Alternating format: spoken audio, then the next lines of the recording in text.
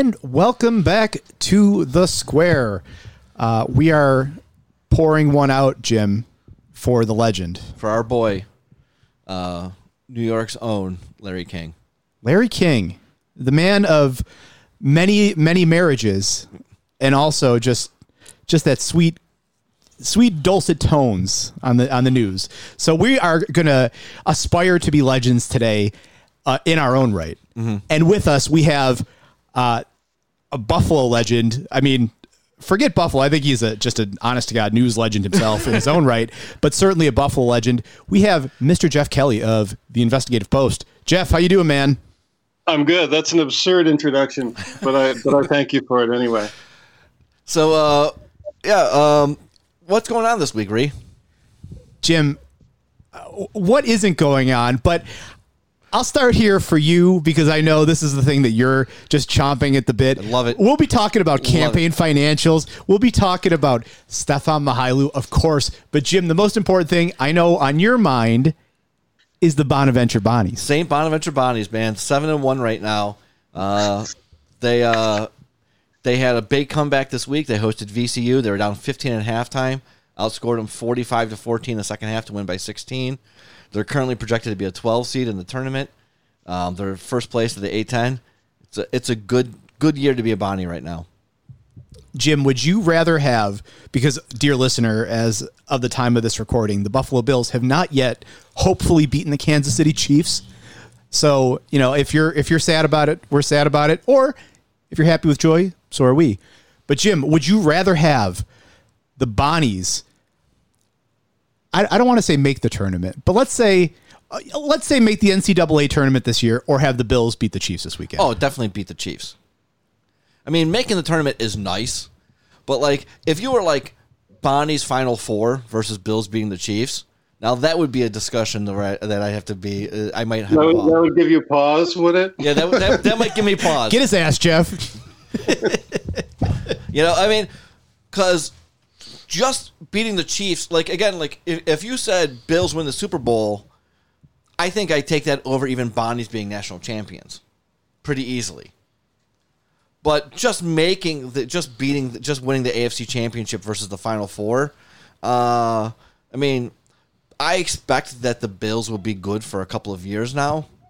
They've got the foundation, they've got a lot of young players, and they've got a lot of good players. They'll be good for a couple of years. Bonaventure is like Brigadoon, where they come around once every 25 years when they're good. So I got to get it in when I get it. You'll be pleased to know that a St. Bonaventure grad just started at Investigative Post 2 weeks ago, at the dawn of the new year. Young Lane Dowdle. Shout-outs to Lane. Yep. Well, we are not a sports podcast, but let's talk about our wheelhouse, Jim. What else we got going on around the Square here? Well, we have another official candidate, or at least our second official candidate for mayor for sheriff. On the Democratic side, with Brian Gould. You had Rick Loricella already announce, although as we'll get into the financials, he hasn't done anything yet. But Brian Gould, former Cheektowaga Police, announced today that he is running for sheriff on the Democratic line. Yeah, my understanding, reading the Buffalo News article, because I'm not familiar with Brian Gould, but my understanding is he kind of Zellner's guy, that he is the, lack of a better term, anointed one for this? I don't know if he's the anointed one. Bernie Tolbert's name is still out there, and Bernie's still, he was much closer than expected last time. So he's a legitimate threat out there, and he can raise some money. He raised money when he ran for mayor. He raised money last time when he ran for sheriff. So, I don't know that necessarily, if Bernie says he's in, I don't know that Gould is necessarily the anointed one, but it seems like he's got a leg up on everybody right now, at least for the Democratic nomination. Bernie is getting up there in years, too. Bernie's getting older now, too. Yeah, he's very fit and capable, but he is a little bit older. He may not be as sanguine as he was 4 years ago. Right. So that field is getting so packed, full of names getting thrown out there left and right. the sheriff's race. Yeah, the sheriff's. I mean, it's a big deal. Sheriff's race is something that would be watched on like a national level because of the implications for local criminal justice reform that might happen because of it. Whereas something like controller, nobody gives a shit. Nobody gives a shit in Erie County generally for controller, let alone outside of Erie County. But you'll get people who will pay attention to sheriff's races because there is, just like DA, there's implication for criminal justice reform. Which is also why it invites. I'm not going to use the word I was just about to use. Folks like Steve Filano, yes, right? Who believes that his law enforcement priority is to protect us from Andrew Cuomo. Somebody needs to, Geoff.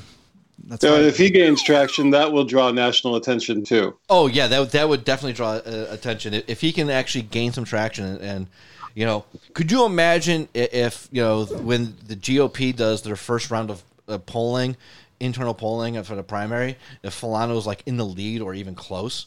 If he cracks double digits, that's close. Like if he's at 10%, they'll lose their goddamn minds about it. Yeah, it'll be amazing to watch. Oh boy! Well, we'll see how well Carl Simoth can steer that ship then. Yeah, right. We'll keep an eye on that. In other news, guys, in you give an inch and they try to take a mile news here.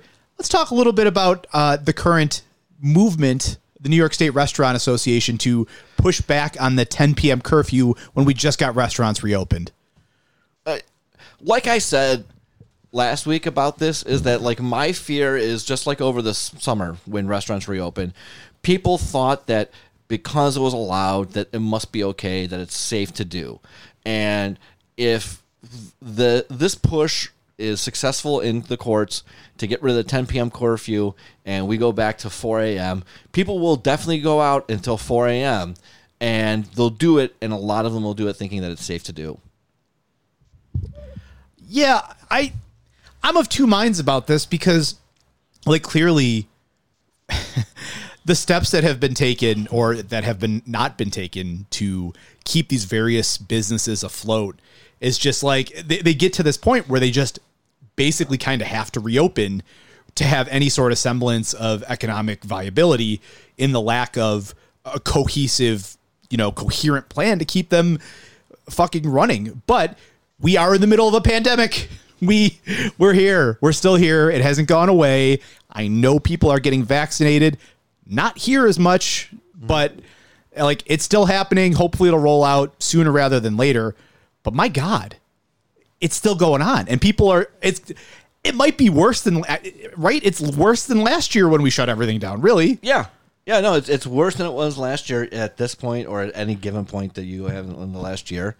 And people are like, well, let's reopen the bars. Let's just do it. I mean, to be fair to me, that's usually when I run into Geoff is around like 11 o'clock at Founding Fathers.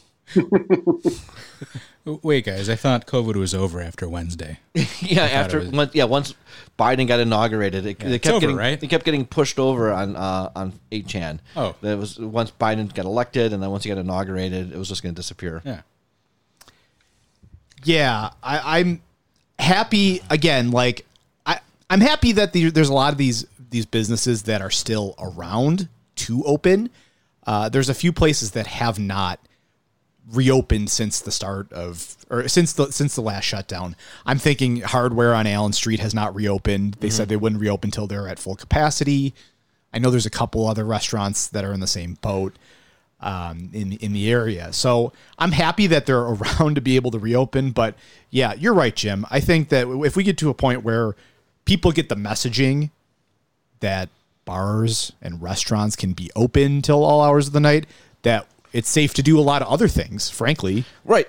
Look, what's like the worst thing that could possibly happen is like, say, like this week, the courts hear this and decide that they're going to push and say, all right, the 10 p.m. curfew is totally arbitrary.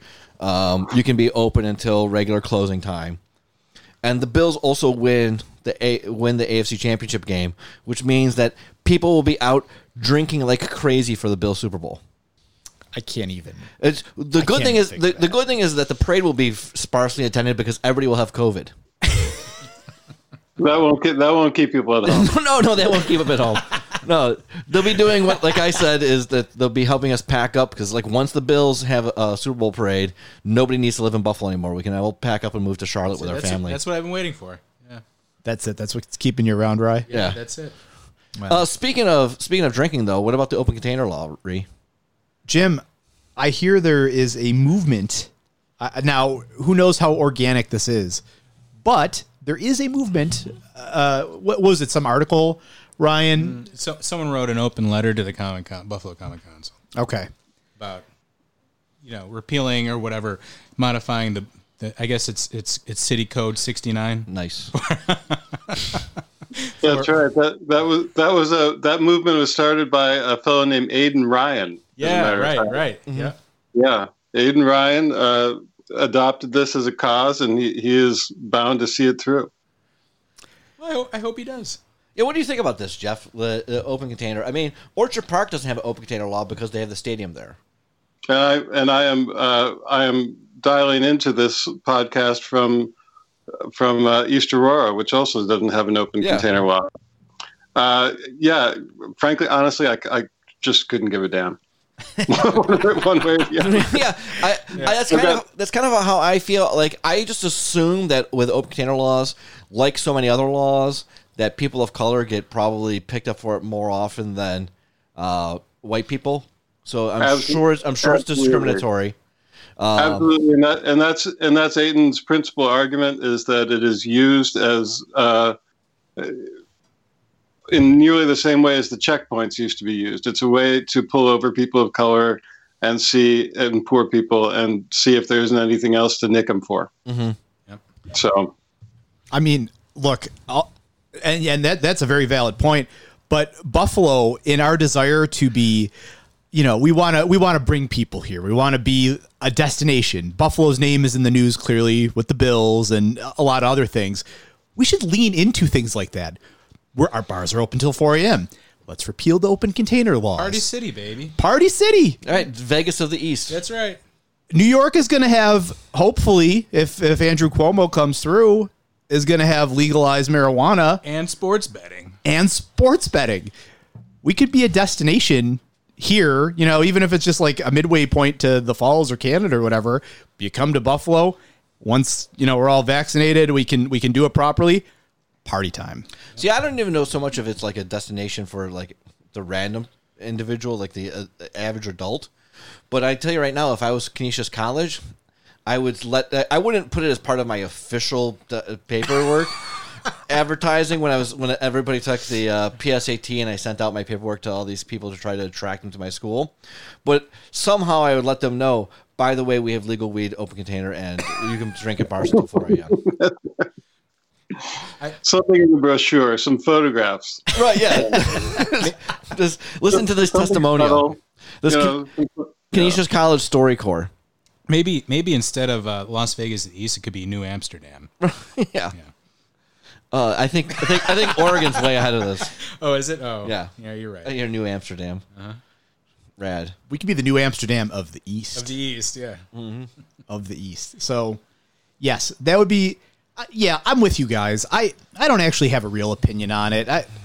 Other than not targeting people of color and making their lives easier. If that's the only side effect of it, then please go for it. That's cool. But that's all I got on the open containers. Yeah. So, Jim, as we sort of pivot towards our campaign finance discussion, let's talk about the big beef. Geoff, I know you're tuned into the Twitter and social media feud of our Erie County executive and our comptroller. I can one tune out of it. You can't. If you can, I'd like instructions. I'd like a YouTube tutorial on how to tune out of it. It's so crazy to me right now. Like, this week the flashpoint was the Channel 7, the WKPW story about how Stefan only shows up to work 5 days a month on average over the last year, or the year that was in question. It wasn't the last year but they did have like 6 months of pre-COVID information in there. They did, yeah. It was 6 months on either side, I believe. Right. And Stefan's response was like interesting to me because like if he just said I work remotely, everybody would have been like, okay.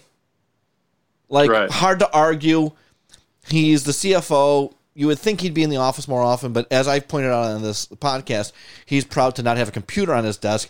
I would think that controller might need Excel occasionally, but what do I know? Maybe use a spreadsheet. I think it's good for the county if Stefan stays far away from Excel. I think he's got professional staff for that, or I hope so, and I mean, it's probably good for the county that he stays as far away from the Rath Building as he currently does, and he just spends all of his days at Zip's restaurant out in Holland. Right. But no, Stefan's response was not to say, "Oh, I work remote," which would have been hard to argue, and people would accept it as a valid answer. No, his response was to come. I'm sure he didn't do it himself, or maybe he did. He's a psycho. I'm sure he had staff spending all day helping him combing through security camera footage from the Rath Building to show people opening the door and other people walking in without using their swipe cards. Yeah, way to go. So you did it. So we've got what's clearly a security issue at the Rath Building. So way to get everybody at the Rath Building probably got shit on by the county executive the next day and made sure. Certainly their supervisors are probably like, hey, I got to let you up for that. Right, yeah. Right, yeah. You can grieve it if you'd like, but I wouldn't. Yeah. And then doesn't it require a second swipe to get into? Well, that's the other thing is like, I worked for the county for a little over 4 years. I worked for social services. I didn't work in the Rath Building. I worked down the street. My badge worked at the Rath Building. I could swipe in to get in on the first floor and that was no problem. But then, I needed special permission on mine, but I had to swipe in when I got to social services on like the 10th floor anyways. So when he's going up to the 12th floor for the controller's office, even if somebody lets him in downstairs, he still has to swipe to get into the offices upstairs anyways. Mm-hmm. At some point, he'd have to use his badge, is what I'm saying. Yep. More often than 5 days a month. Yeah. Well, and Jim, can you inform the listeners about what we saw on Twitter then this past week of what appears to be, I don't want to say doctored camera footage, but strange camera footage that Stefan presented as evidence that he was coming and going from his office. I'm still not over the fact that like he's saying that people are just letting him in, that 25 days or whatever, how many days a month, he just happens to fucking hit it at the right time that somebody's there to let him in. And the other thing is like people are willing, they're like, oh, it's Stefan Mihailu, I better let him in. But the other people see the county executive, they're like, well, fuck him, he can swipe in. They see Mark pulling cards, struggling with his card. They see Mark pulling cards and they like close the door behind themselves. That fucker can swipe in. Oh no. Oh my God. Well, what's with, okay, so, I mean, we know, Geoff, that Stefan is clearly prone to have this persecution complex, but what the hell is the deal with him claiming that polling cars has said that he was at the insurrection in Washington, D.C.? Well, this is sort of classic, right? So he tweets out this letter that polling cars and April Baskin, chair of the legislature, sent to him saying, hey, people are saying, they're wondering, you've hung out with some of these people who did go, some people who are sympathetic to those who did go. The guy who was arrested, Pete Harding, you've been with him. Why won't you just say, did you go? People are asking and you're not responding. And so Stefan tweets this out and says, he's accusing me of having been there and sacking the Capitol.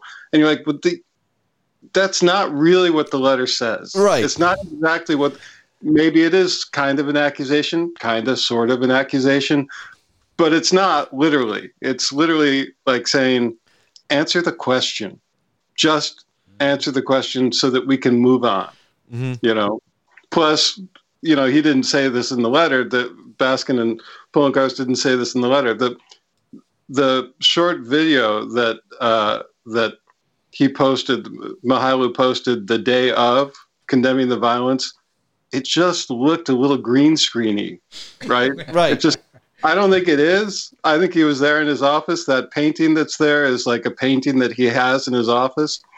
I know because I looked it up, but it just looked kind of green screeny. I don't know.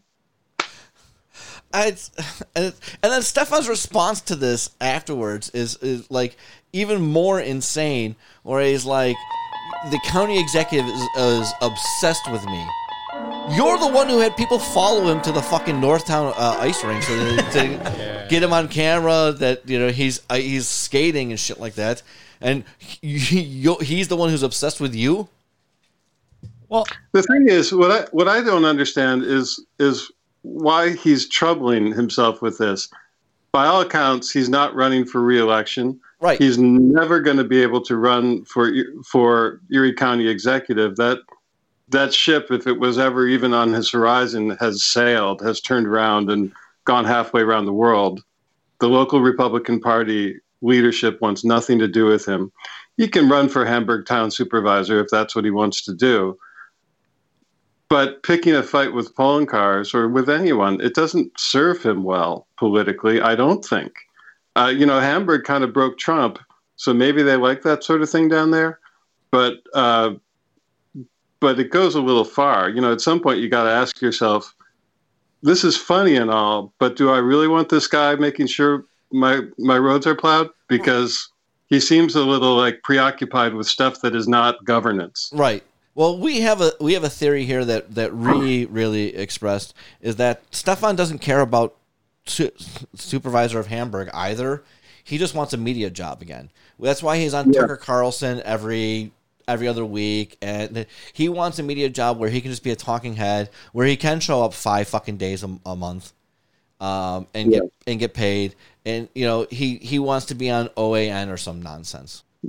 Maybe that's it. You think TV, huh? And he's not like one of the many just waiting for Bowerly to finally no, he's open up the plot. No, I think Stefan has greater aspirations than taking over for Bowerly. Well, in a little bit of support for my theory, because again, we could pretty clearly see that anything resembling governance from Stefan is well beyond, we're beyond that point. But did you see his attempt at like the meme war, guys, where he tweeted himself dressed up as the Q shaman guy, and that there was the Bernie Sanders meme? So it was a picture of him like photoshopped in with like the weird headdress guy from the insurrection, and then also Bernie Sanders was in the background of it, and some very fucking jumbled looking meme that Stefan's trying to put out there. I don't really know. Well, I mean, his brain is just mush, so it doesn't make sense that he tries to meme something out and it makes no sense. And then he was like, "Hey, let me like the main identifier of like the worst thing that's happened actively towards the U.S. democracy in a while, which is saying quite a bit, which was this insurrection. And the main figure that everybody knows is this shaman. Let me put my face on his body." I think Stefan just wanted to lose the weight. Oh. Yeah, no, I found the post. So his tweet here: breaking news. Mark Poloncarz obtained exclusive security footage from the Capitol. Based on his inquisitive investigative skills and this photo, the Erie County executive presented photographic evidence I was in D.C. January 6th. I remember how calm that old guy behind me was. And it's Bernie Sanders with the crossed hands and the mittens. And, Jim, to your point, the shirtless guy who's pretty buff compared to our current controller's physique. So, not dank at all, Stefan. Terrible meme. Get out. Yeah. Not good. So let's transition into campaign finance then. Now, speaking of Stefan and the controller's race, I still have Stefan under controller because he hasn't announced one way or the other, and no Republicans have announced outside of him. So, I mean, I know, Geoff, you and Ken talked about this a little bit on your podcast earlier this week. But Stefan, he's down to like $1,700, $1,750 in his campaign account. He only had one contribution from the Buffalo PBA during the period. It was a $1,000 PBA. And he spent $5,000 on legal fees. Yeah, that $5,000 on legal fees had to do with some shenanigans in his very unsuccessful attempt at running for the 27th congressional district. Yeah, he basically was accused of washing money from his state comptroller account, or from his New York State account for Erie County Comptroller into the congressional account, which is a no-no. You can't do that for lots of arcane reasons. The main one being corporations can give to New York State candidates. They can't give to federal candidates. Right. So you just can't mix that money. So he got sued by some Democratic operatives who wanted to embarrass him. The lawsuit didn't go anywhere, but he had to spend $5,000 of campaign money people gave him ostensibly to run for election, right, to defend himself against this chicanery. And then the other main expense and this has been a main expense for Stefan since he first opened up the campaign account, is the guy pays somewhere between $200 to $300 a month to Verizon Wireless for his campaign cell phones. Yeah, he's got to have several cell phones going. I mean, it's got to be several cell phones. I mean, it's got to be him, Fume, Lynn Dixon, a couple others going. Not Fume. Remember, Fume has jumped ship. He's gone to work for the legislature. Right. I think because he didn't want to have. Frankly, I don't think he wanted to have much to do with Stefan anymore. No, but I mean, it's clearly. I mean, that's a lot of cell phone usage. So I mean, it's clearly using cell phones, and obviously, I would assume that these people are probably using these cell phones for personal use too. That's a no-no, but it's tough to say if they're using them for campaign, even like 10% of the time, then they're going to say, I'm using this as campaign all the time, and nobody's going to be able to question it. I mean, it's one of those gray areas that you can get away with state and local money that the federal... It's New York State campaign finance, Jim. Anything goes. Right. Well, we're going to get to some more anything goes. I mean, but no, you're right. It's, there's the analogy that I've seen before as far as like, whereas federal money is very strictly monitored, state, local money, New York State campaign finance, it's like money in a drawer in a desk. Yeah. And you open the drawer, it shuffles around, and you do whatever you want with it. So, other for controller, we do have an official candidate for the Democrats, and that's Hardwick.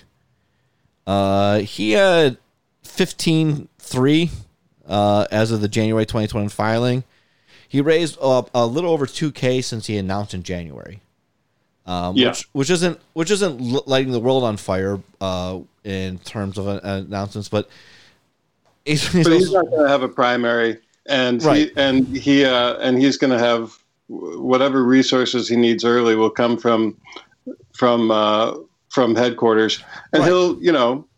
he'll raise money as he needs it later. In the comptroller's race, the Democrats seem to have they have their house in order in the way that the Republicans are more likely to in the sheriff's race. Au contraire, Geoff. Au contraire. See, we have a little segment on the show we like to call Nate Watch. Oh, God. And we keep our eyes on the prize of the former congressional candidate of the 27th District. And, in fact, Nate has sent out some signals that he may be involved in Democratic primary. Isn't that right, Jim? Yeah. He tweeted out last week, got work to do, and a picture of 3 envelopes with return addresses for PACs. I saw those. Yeah. I checked it out. There's no filing for any of those PACs. Well, no, there's no filing, but he did register 3. They're registered. They are registered, but they're not. There was no filing in January for anything. But they are registered. they have, don't they have funny names? Oh, Daredevil, Against the Grain, and Good Trouble. Yeah. Yeah. Oh man. So I've heard rumors that McMurray's thinking about primarying Hardwick for controller. Huh? Well, that sounds about right. Geoff. So McMurray really needs to raise money because, as we said, you can't go back and forth with federal money to the state. I didn't even check to see how much federal money he had left, if anything. But you can't go back and forth. As of July 2016, which was the last filing he did for his town supervisor account, he had zeroed it out, so that account was closed and inactive. So he'd have to raise money all brand new.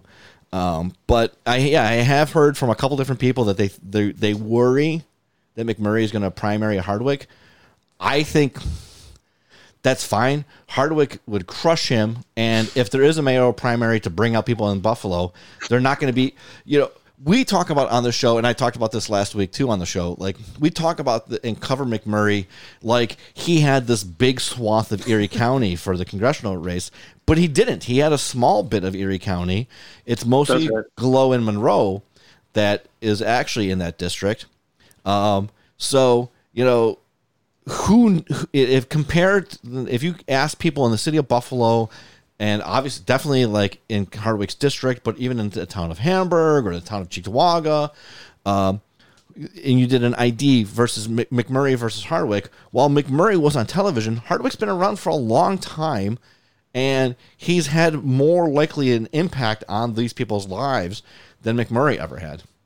Yeah, I think that's right, and I think there's a lot of different things to say about Nate McMurray, positive and negative.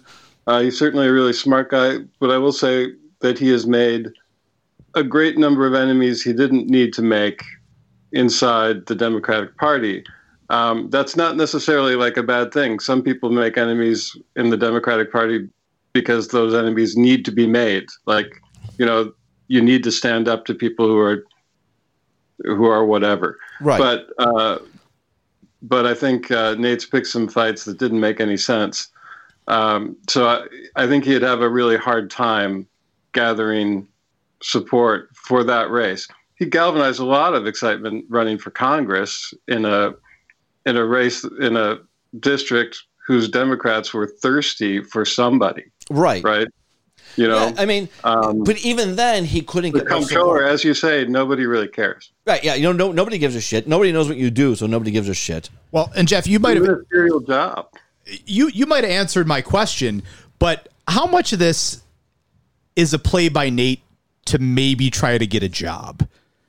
Oh, you know what? I wouldn't put too much on that because Nate McMurray probably doesn't.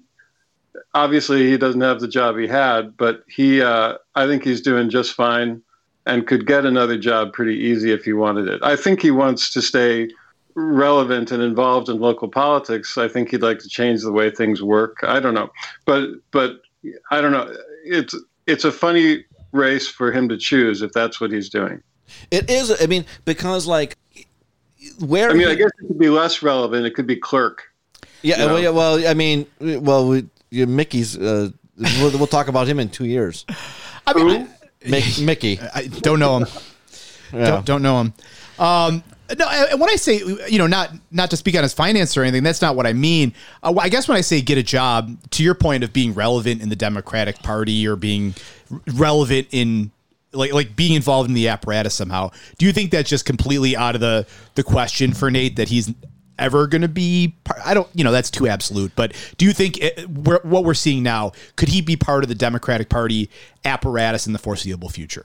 Yeah, I mean, I think there's a race out there for him to win. He was a Grand Island town supervisor. He already had won one. He came remarkably close to winning the 27th congressional seat, which is, I don't care if you're running against a convicted felon. That doesn't mean you should win. Not in the 27th as a Democrat. Right. I think he did incredibly well to get that close. So yeah, he's never going to. He's never going to achieve office through with the help of Democratic headquarters because he won't play well with them. Right. And they won't play well with him. Right. That's fine. You don't have play to. nice together. You can win a seat as an outsider, quote unquote. Right. Well, speaking of outsiders, but I don't think Gary County Controller is it. I'm going to put my plank in the water barrel right now and say he's not going to do that. Okay. Speaking of outsiders, let's talk about sheriff's race, and I want to talk about my favorite candidate for sheriff is Stephen Filano. Oh yeah. Did you see the name of his campaign account, Geoff? Filano wins. Filano wins. Well.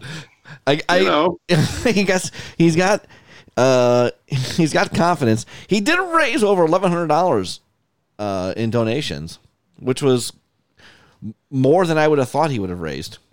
Yeah. Yeah. But then he did have $900 on expenditures on just nonsense, like $200 on literature, which is that's fine, I guess. I mean, I haven't seen what his literature looks like, but $200 on literature is pretty cheap. $300 on an attorney. I don't know what he needed an attorney for already. No, I don't know. Did he pay an attorney $300 to create Filano wins? I don't know. And then he spent $180 on the rental fee at the hotel for his announcement session, which is crazy to me.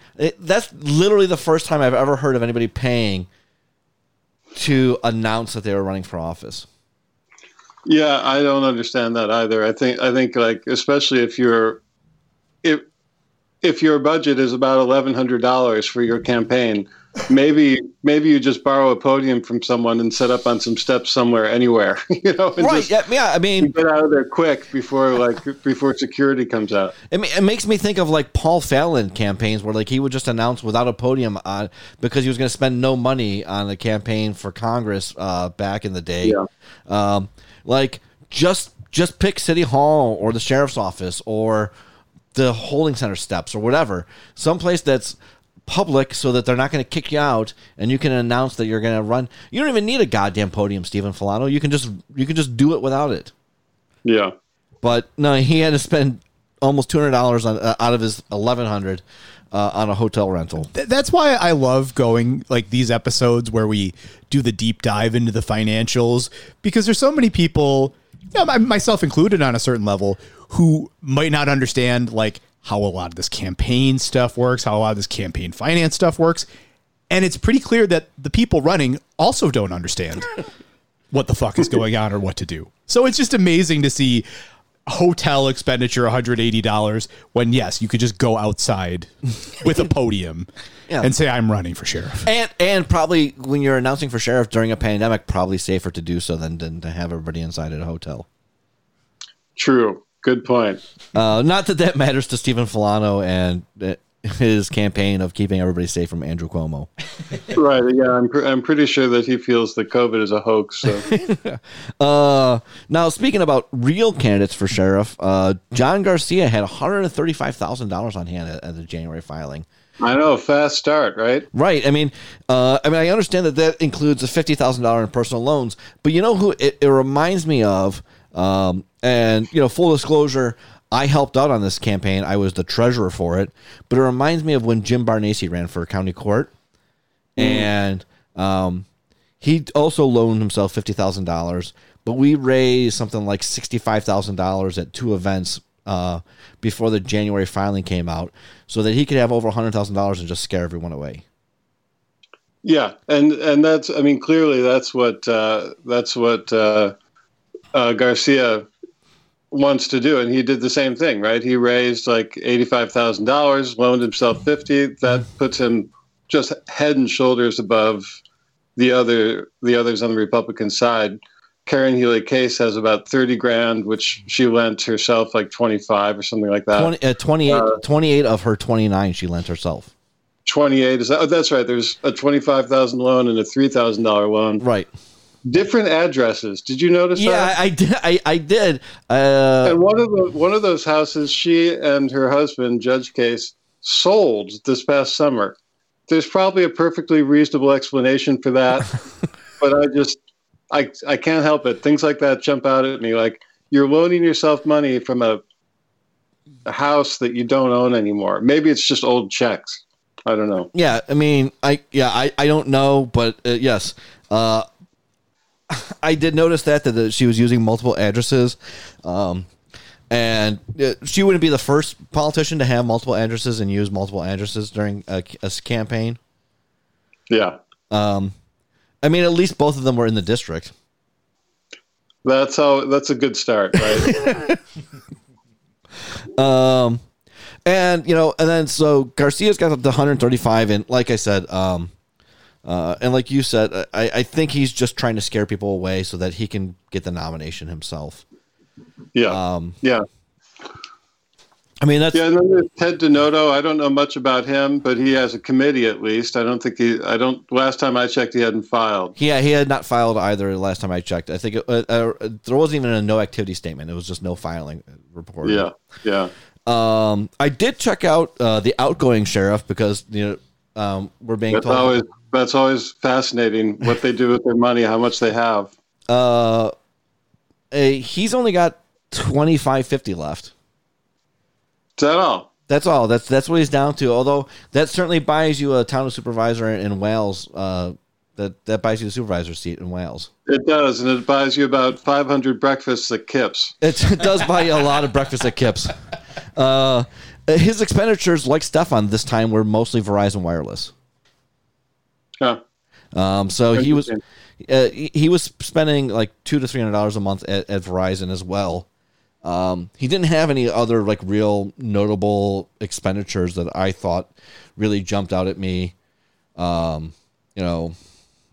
Food here or whatever, but nothing that was really jumping out. But like again, the campaign cell phone stuff.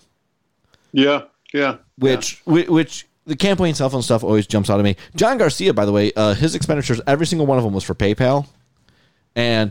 Geoff, you know that like I get all worked up whenever people do unitemized deductions or unitemized expenditures, because yes, technically anything $49.99 and under can be unitemized, but you should probably itemize more of your expenditures. Well, they itemized every single PayPal deduction individually, even if there was multiple ones on the same day. They itemized each one individually, and that made I liked it. It made my little treasurer heart sing a little bit. They're singing the song of my people by doing each one individually. I actually thought, you know what, they probably could have just done one per day and lumped them all together. But that they did each one individually shows that they're trying to do it the right way. What do you? And it probably shows. You know what it also shows? It also shows, because they probably get some kind of report from PayPal. It shows that they know how to export data from one database to another easily. It means that they are like. They just have that level of capability. Right. That probably is why it appears that way. Yeah. Because they just imported the data from one thing to another. And I'm like, hey, good. You've got a little facility with. Right. You've got a moderate amount of competency. Yeah, I think that's great. I've seen that much more often lately. In fact, especially those kind of charges, especially bank fees, PayPal, ActBlue. Those charges by themselves tend to show up, each one individually, for no matter what. Even my boy Tim Kennedy does that. Hey, I've got a question for you. Yeah. Because I don't actually know the answer to this. So, there's an extra candidate in the mayor of Buffalo race now with Candace. I got it right here in front of me. With Candace Durham, who works for the mayor, in fact. Which is not at all suspicious. That doesn't suggest that she's like a plant, right? To distract from India Walton, but she's soliciting campaign donations through ActBlue. She's got an ActBlue like link on her website, but she doesn't have a campaign finance committee registered with New York State. Can you start an ActBlue account without a committee to send the money to? I don't know. I mean, I guess you can. I mean, she's doing it, right? So I guess that's the answer. Yeah, I mean, I guess that's a hell of a grift, man. Yeah, I guess you can. Geoff, I got an idea for a business venture for you and I. Let's take this off the air, shall we? No, I mean I mean, yeah, you before you start raising any money, you are supposed to file to make the committee before you raise a single nickel. Before you start doing anything, you're supposed to get your EIN and file to create the committee and get your treasurer in line and all that stuff. Yeah. Which is, look, I know that pretty much every single campaign, especially like the town and village campaigns, when they're doing them, once somebody announces they're going to run, somebody gives them a check right away. And Right. so they always have to like basically backdate or like, fudge the dates on their donations that none of them show up until after they started the campaign account. Right. I get Which that. I would mention again, New York State, safest place in the world to go ahead and fudge your numbers. Oh, yeah. Go ahead. Right, yeah. They'll help you do it. That's right. So let's see. And then on the Democratic side, How's my boy Bernie do? I know we talked about him a little bit earlier, Jim. well, Bernie has $16 left from his last sheriff's race. 16. $15.70. Well, I guess that's a start. Yeah. Once again, I just don't think Bernie Tolbert's gonna make that race. No, I think I don't think so.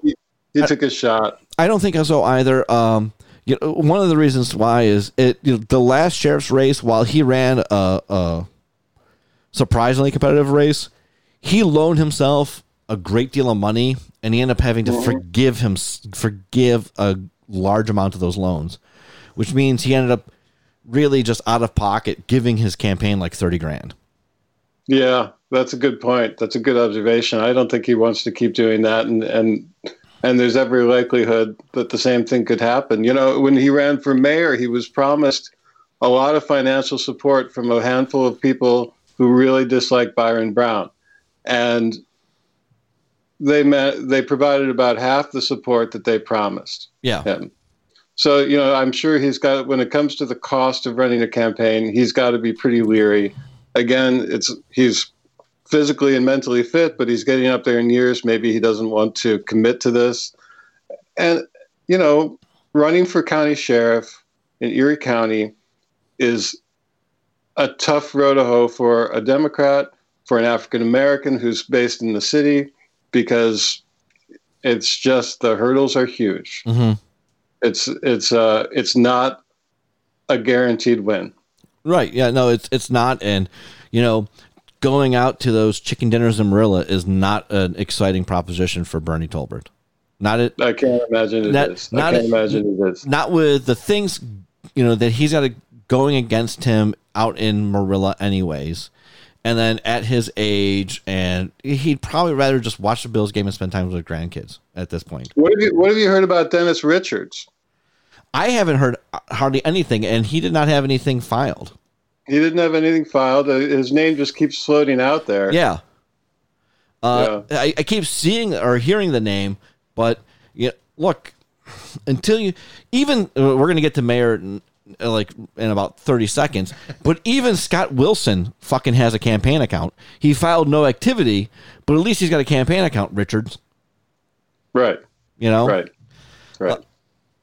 So speaking of the mayor, like I said, but before we pivot, guys, I just want to just circle back on the sheriff thing, just because during Tim Howard's term, it has been such a lightning rod, and obviously we, with the focus on policing and renewed vigor in the public sphere, any of these candidates, excepting Fulano, but are any of these candidates ones that we put in the Tim Howard mold? Like, are we going to get another Tim Howard term if one of these Republicans wins, or is it what's the vibe from some of these candidates that we're getting? Like, do we know anything about, like, who the hell are these people, basically? I mean, John Garcia and Karen Healy Case are both retired Buffalo police officers. Okay. I don't know, I don't know anything about really Garcia other than he's a retired cop, and apparently he's really good at raising money quickly. Yeah, and he's got the endorsement of a pro Second Amendment group called the 1791 Society. Yeah. The reason he's able to loan himself $50,000 is because he runs a pretty successful private security company. Oh boy.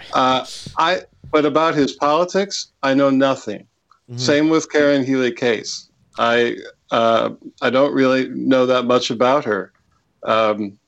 Frankly, I doubt that either of them is Tim Howard, but they may reveal themselves to be. Right. Yeah. I guess just like for the listeners at home who, see this endless parade of names in the Buffalo News and they're like, who the fuck are these people? And, they know Tim Howard. I know Tim Howard for his tenure as sheriff, but I guess it remains to be seen what we're getting for the foreseeable future. So, well, and I will tell you that I doubt that, Garcia or Healy Case, whichever one ends up becoming the GOP nominee, I got to tell you, I doubt we're going to see much from them in their campaign anyways. They're just going to campaign on being law and order, and Republicans are law and order, and, will enforce the laws type of nonsense that they will run a pretty milquetoast, boring campaign, and just basically play off the fact that they hope that, A, there's no mayor's race in November to bring out the general electorate in the city, and B, that white people are afraid of black people, so they'll vote for a white person for sheriff. Yes, but yeah, exactly. And I mean, it is worth noting that all of these candidates or potential candidates, these names floating around for sheriff, Democrat and Republican, none of them, with the possible exception of Bernie Tolbert because he ran before, has countywide name recognition. Right. Not one of them. So, I don't think any of them, with, again, the exception of Steve Filano, who seems exceptional in oh so many ways, is going to be saying or doing anything outrageous to gain attention. Mm-hmm. They're going to be running to get their name out there, to distribute a very traditional campaign, and hopefully to ride the demographics that help them, as Jim just described, which is, if you're a Republican, hopefully there's nothing going on in the city. And if you're a Democrat, hopefully there is. Mm-hmm. Well, let's pivot now then to the city and the mayor's race. And I already brought up Scott Wilson, who was, as far as I know, I think he was the first person to announce he was running for mayor. I guess he was, because he said he was this summer. He said he was going to run, and by golly, he's running. He's got a campaign committee, as you point out, no activity statement. Scott Wilson, as you know, also sought to be appointed to the comptroller's position when his patron, Mark Schroeder, ascended to Albany to become head of the DMV.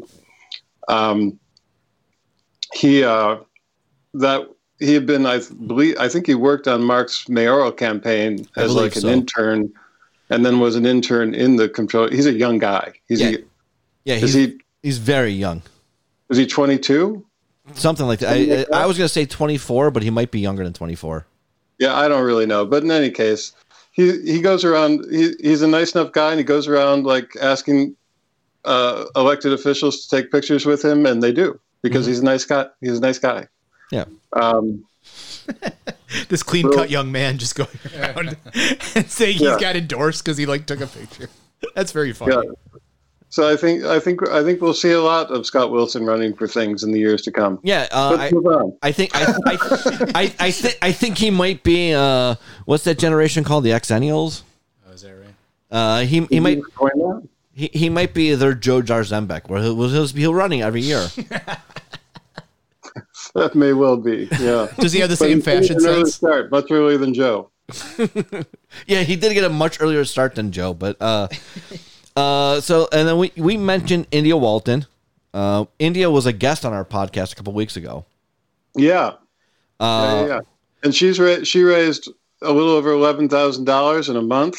Yes. She's still got almost 8,000 on hand, 33 donors, all of them individuals, no corporate donations of any kind. It's not enough money, but it's not bad for for a month without fundraisers, without anything, Right. For a month without fundraisers with, realistically no name recognition. Yeah. And not outside the sort of progressive circles in which she works. Yeah. Right. And not accepting any corporate donations or even, and appealing for them to raise, and have about $8,000 left on hand after a month is actually relatively impressive. Yeah. And of course, what I'm more impressed with, the money is fine, is that I understand that their volunteer list is now up to 230 people. Right. Which is great. I mean, it's, better than I, Jim, having worked on campaigns, how many of that list are likely to be real goers, right? It's like having, like, people say on Facebook they're coming to your event. Who knows? But that's a pretty good number. That's a very good number. People who volunteered because they believe in the candidacy, not because they feel compelled to. Yeah. No, I mean, she's not going to be compelling anybody. I mean, as far as it's not like anybody's job depends on her campaign. No, quite the opposite. People are likely to be punished. Yes. For helping her. Yeah. And I'm just looking at it like, I know when we talked to India that she was sort of banking on the national, I guess, network of progressive groups and causes to maybe, jump into this race and help with funding. What is your guys' take on the feasibility of maybe national or outsider groups sort of helping to give her campaign a little lift here? Well, she did have one out-of-state donations already. And she has had, she's got one particular individual who's donated like $2,000 out of the like $11,000 that she's raised. So she's got a couple of people who certainly are definitely in her corner. I guess we'll see if she's able to leverage those national connections like she talked to us about and start raising money. But we won't see that till July. Yeah, we won't see it till she has to file again before the primary. Right before the primary, the 32 page primary. Yeah, so I think who knows? My guess is that how she does petitioning will tell some of the story about whether those national groups are interested in her. Those national groups also have to decide, how do they look at this narrative? Byron Brown is the first African-American elected as mayor of Buffalo. He's going for his 5th term, however, so he is, he's been there a long time. It depends how that narrative is presented. India's part of the story is easy. Who she is an easy sell to those groups. The harder part is to say, well, look at this guy. Look what he's done about or not done about police reform. Look who he really represents. Look who has benefited in his tenure as mayor, and tell me that he's a progressive that you guys want to back. Mm-hmm. Why not go with the insurgent? That's probably the narrative they're going to try to frame. But I don't know. Maybe they can't frame it until she's shown that she can get on the ballot. Yeah, I don't think that you can really show anything until you can get on the ballot, and we'll see. We haven't heard yet if we're going to get like we did last year because of COVID. Is there going to be a reduction in the number of signatures needed to get on the ballot? I mean, that's one of the things I mentioned to India when she was on. Like, you talk about she's got this large list of volunteers, and if you're going to run an insurgent, outsider campaign, generally the way that you do that, besides coming up with some plan to raise money, is by, hitting the bricks, getting on the street, pounding the pavement, and getting door to door and turning people out. That's awfully hard to do during a pandemic. Yeah, and even when it's not a pandemic, in January and February. Right. Yeah. I mean, that's the change in. I understand the change in the primary date to match the federal primary, but it really hampers outsiders and really favors incumbents who have people whose jobs depend upon it to go out in fucking February when it's 12 degrees outside and go get signatures. Great. It's awfully hard if you're just volunteering to like somebody enough to go out in the snow. Right. I mean, to her credit, her campaign staff, well, I don't know. I know one member of her campaign staff, but the people involved with her campaign, the people who are excited, do seem to have that level of enthusiasm about her. So you're right. It remains to be seen, but I think it is interesting that nobody is compelled, like you guys said, to be doing this. It's all a matter of, hey, we really like and support, and we jibe onto her ideas and who she is. So, no, I mean, you're going to see it. Like I expect people like Seamus Gallivan to go out and get signatures. Adam Bojack showed last year that he's willing to go out and get signatures in terrible weather because he ran for office himself and came much closer than I think most people gave him a chance at coming in the Democratic primary against John Rivera. And he did the work of going out and getting signatures, which is not only evidence that that he's willing to put in the work, it means he knows how. Right. Which, as we learned, 2 years ago, that's essential, the knowing how and the not screwing it up. Right. Because that can be really embarrassing and set back your movement a little bit if you, for example, carry the wrong petition form. My God. Yeah. I'm still not over that one. Yeah. Yeah. And so now let's get to let's get to the mayor. The big kahuna. He had about 170K on hand, which is not a lot. Yeah, he's got 170K on hand. That's not really actually a lot of money for him. 4 years ago, entering into an election year, he had twice as much. 4 years before that, he had $1.1 million in his January filing. When he ran against Mickey Kearns, he had like 560,000, I want to say, in January. Yes. Which is twice as much as Mickey spent in his entire campaign.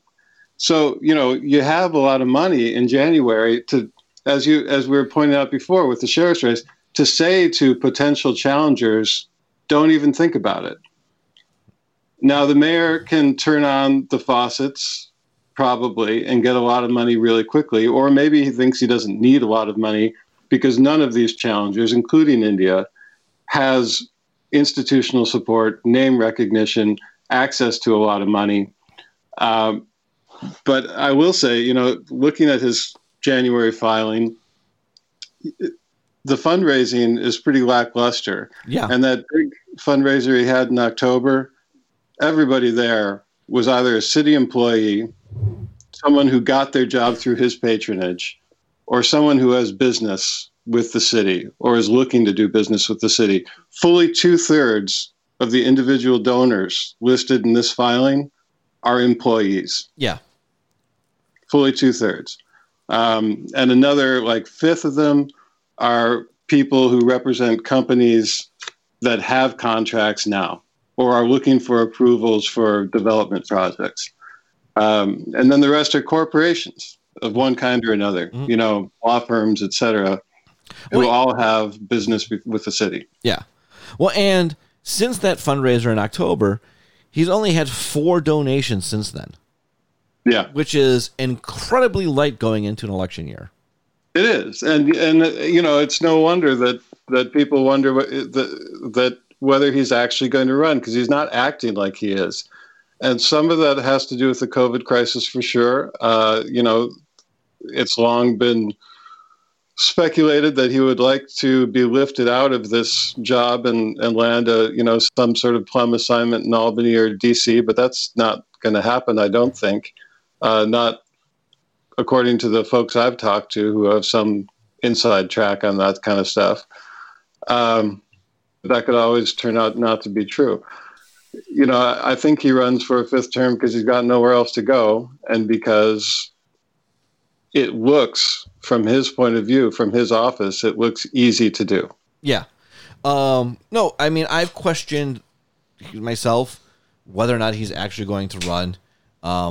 It looks like, to me, a lot like he's trying to hold off as long as possible to let his chosen successor announce and deter everybody until that point. But who is that person? Is it Tim Kennedy, who we'll get to in about 15 minutes? Or is it somebody else? And they should be out raising money if that's the case, unless it's Tim Kennedy, who's got more money than God.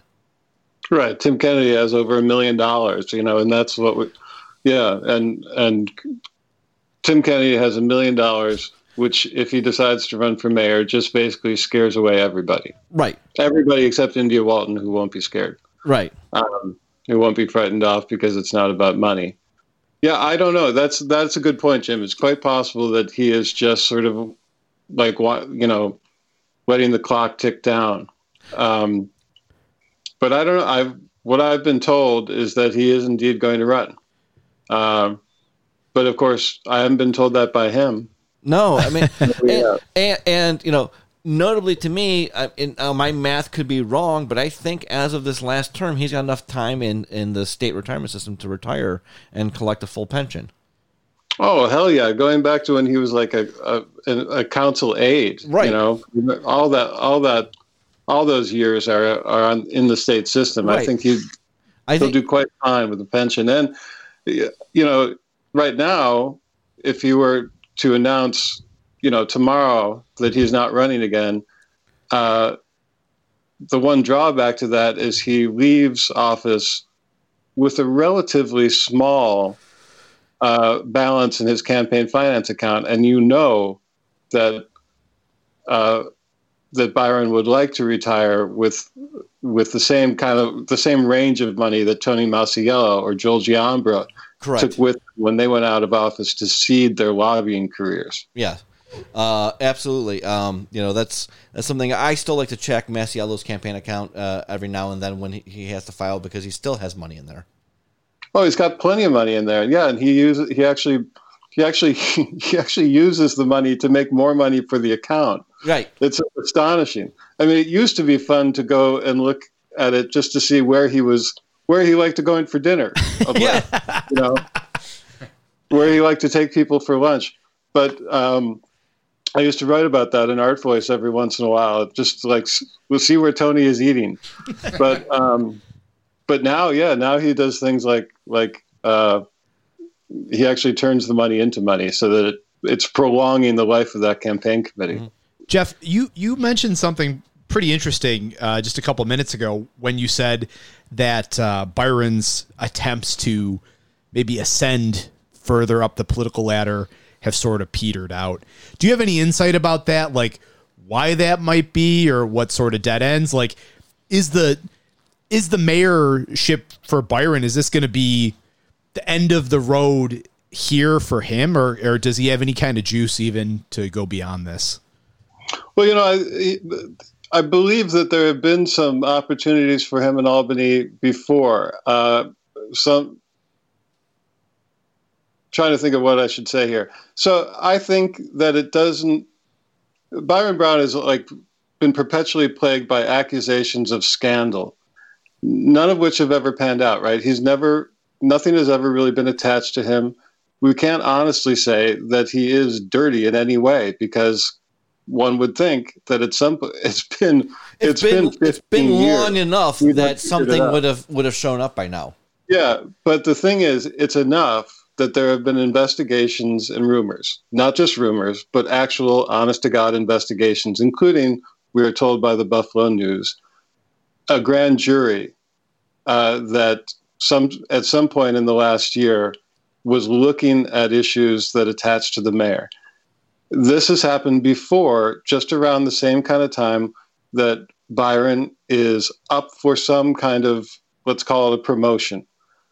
And that has scared away the people who are in a position to promote him. And probably that's what's going to happen now, too. There's been talk of a grand jury. Nobody in Albany, Governor Cuomo, is not going to go anywhere near that. Mm-hmm. I don't know if maybe the people in D.C. have more stomach for that sort of thing. I doubt it. But they also don't care, because there are plenty of people who they can give jobs to. They don't need to find a reason to give the mayor of Buffalo something. Right. Yeah, I So guess. I don't think I think he's here. And at one point, I think he was interested in a congressional run, but with Western New York about to lose a seat, that becomes much more complicated for him. I don't think practically that is something that is in his future now. Yeah, and like you said, and like we were talking about earlier, like, look, yes, he can turn the faucets on, but most of his fundraising on a regular basis that keeps his campaign account afloat comes from people that he's given jobs to, and you don't give away that many jobs when you're a member of Congress. When you're a member of the legislative branch, you give away a lot fewer jobs than when you're an executive. Right. I mean, because like over this period, now we said he's got 170K in hand. He raised $158,000 this period, but he spent $103,000 of that. Yeah, almost half of that, by the way, on fundraising expenses. Yes. Yeah. Right. Yeah. It's a real snake eating its own tail situation. Right. Well, I do remember when I was first working in politics, Elise Cusack, if you remember her, Geoff. Sure. Which is where Chris Grant got his start. Yeah. He ran a fundraiser for her where they lost money. Oh, God, no. They spent more money. They tried to charge like $100 a head for breakfast on Main Street in Snyder, and they spent more money on the fundraiser and in invitations than they raised in checks. Remember when I said these people also don't know what they're doing? Like, you don't know what they're doing, and neither do they. Classic. Amazing. A lot of Byron's expenditures, Geoff, you and I were talking about this before the show, and I was talking about this with Ryan and Ree. On Christmas gifts. Yeah. He bought tons and tons of what looked like gift cards, gift certificates to restaurants, right?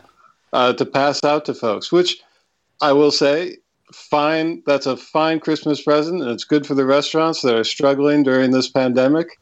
Good on them, but it was a lot. Yeah, it was, I mean, that was... I thought the same thing. Like, it was a good way to stimulate a lot of these restaurants. He didn't spend it all at one restaurant, but he spent like $1,000. He spent actually an actual $1,000 a pop at restaurants for like 15 to 20 of them. Now, if he gets $20, $50 gift certificates for one place, that's one thing. But when you get to like 15 to 20, you're talking about 300 to 400 people that you're giving gift cards out to. That's a lot of gift cards to be handing out. Like, you probably didn't have that many volunteers on your campaign, Byron. No, well, and again, we should be careful about using the word volunteers.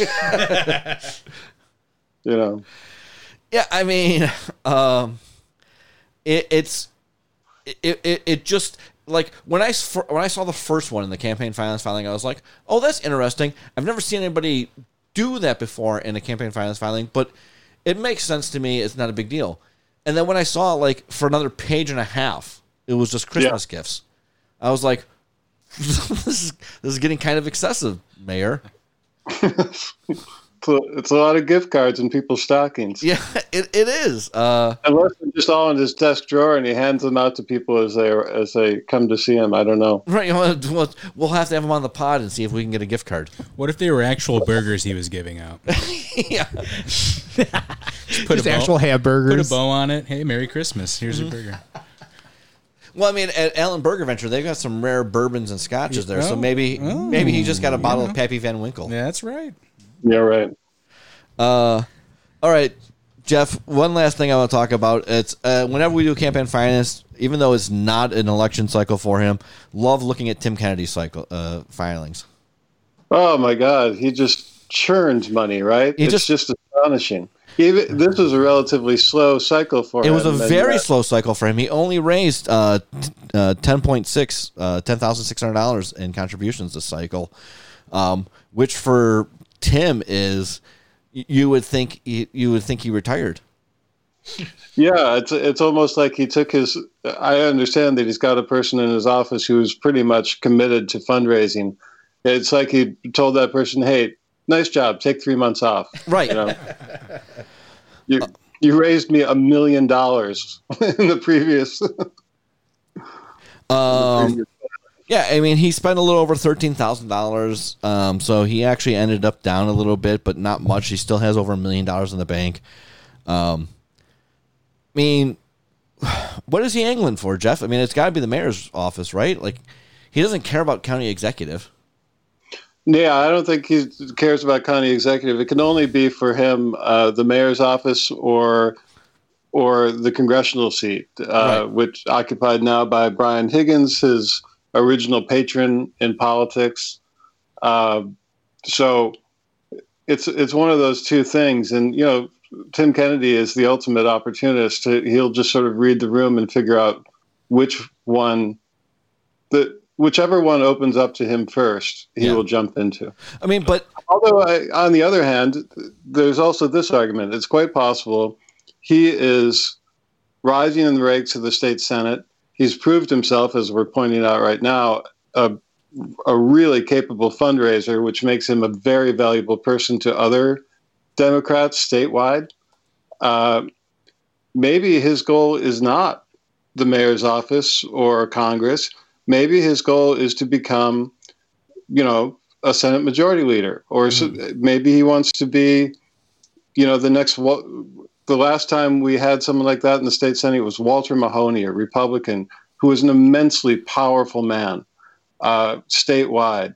And maybe Tim Kennedy is thinking, I should stick with this. Mm-hmm. I should stick with this, rise in the ranks, and wield that kind of power without the headaches of running a city like Buffalo, which is a disaster. Right. I mean, it's a fiscal disaster right now. I mean, and who wants that? I mean, I was thinking about this week after listening to you and Ken Crewley on your podcast and talking about Sean Ryan, right? And Sean, as you guys talked about, what was it, like $350,000 he donated back towards the state's to the Democratic State Assembly Campaign Committee. I mean, that buys you a lot of influence statewide. And so I was thinking about Tim that way. And so I agree with you. Like, he's got a chance to really, if he wants to become like maybe the premier state senator in New York State, because raising $1 million, it's not like it's not like he represents the Lower West Side in Manhattan and he raised $1 million. He represents Buffalo and Cheektowaga and he raised $1 million. Yeah. Yeah. No, it's impressive, and it could well be. I wouldn't be surprised if he keeps to the track he's on.